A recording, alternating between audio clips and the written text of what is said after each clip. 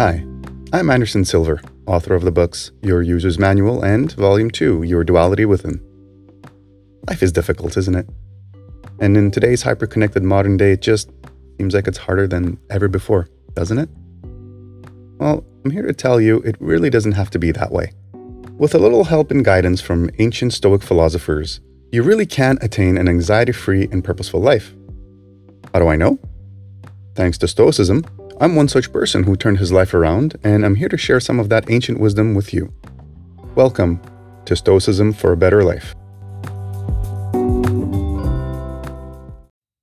Hello there. I dragged on a little too long in our last episode, so let me atone for it with a simple and quick one this time around. I will seek inspiration from the moral letters of Seneca to Lucilius, 62.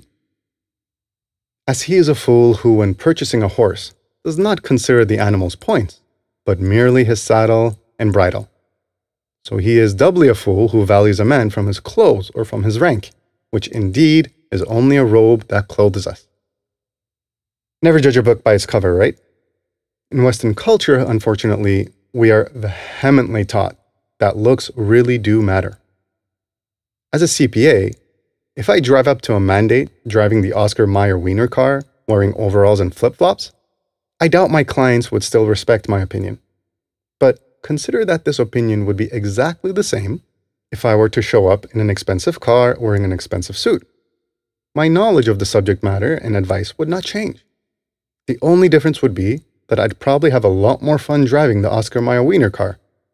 Come on, admit it. You would too.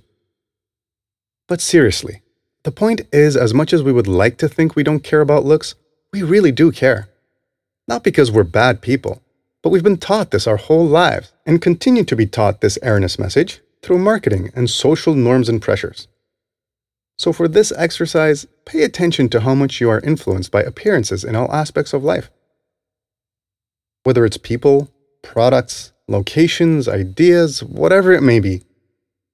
Try and find cases where you are clearly influenced by appearances. And I guarantee you, once you start looking, you'll find a lot of such cases where you're totally biased by looks. Once you identify these biased judgments, shed them and reject them, for they are quite simply wrong.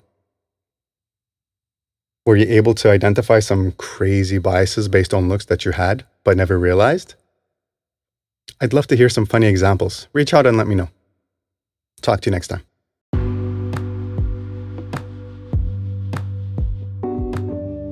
Remember, virtue is not about perfection, but about trying your best. No matter how big or small that effort might be, just keep working on improving yourself, and by definition, you will be virtuous.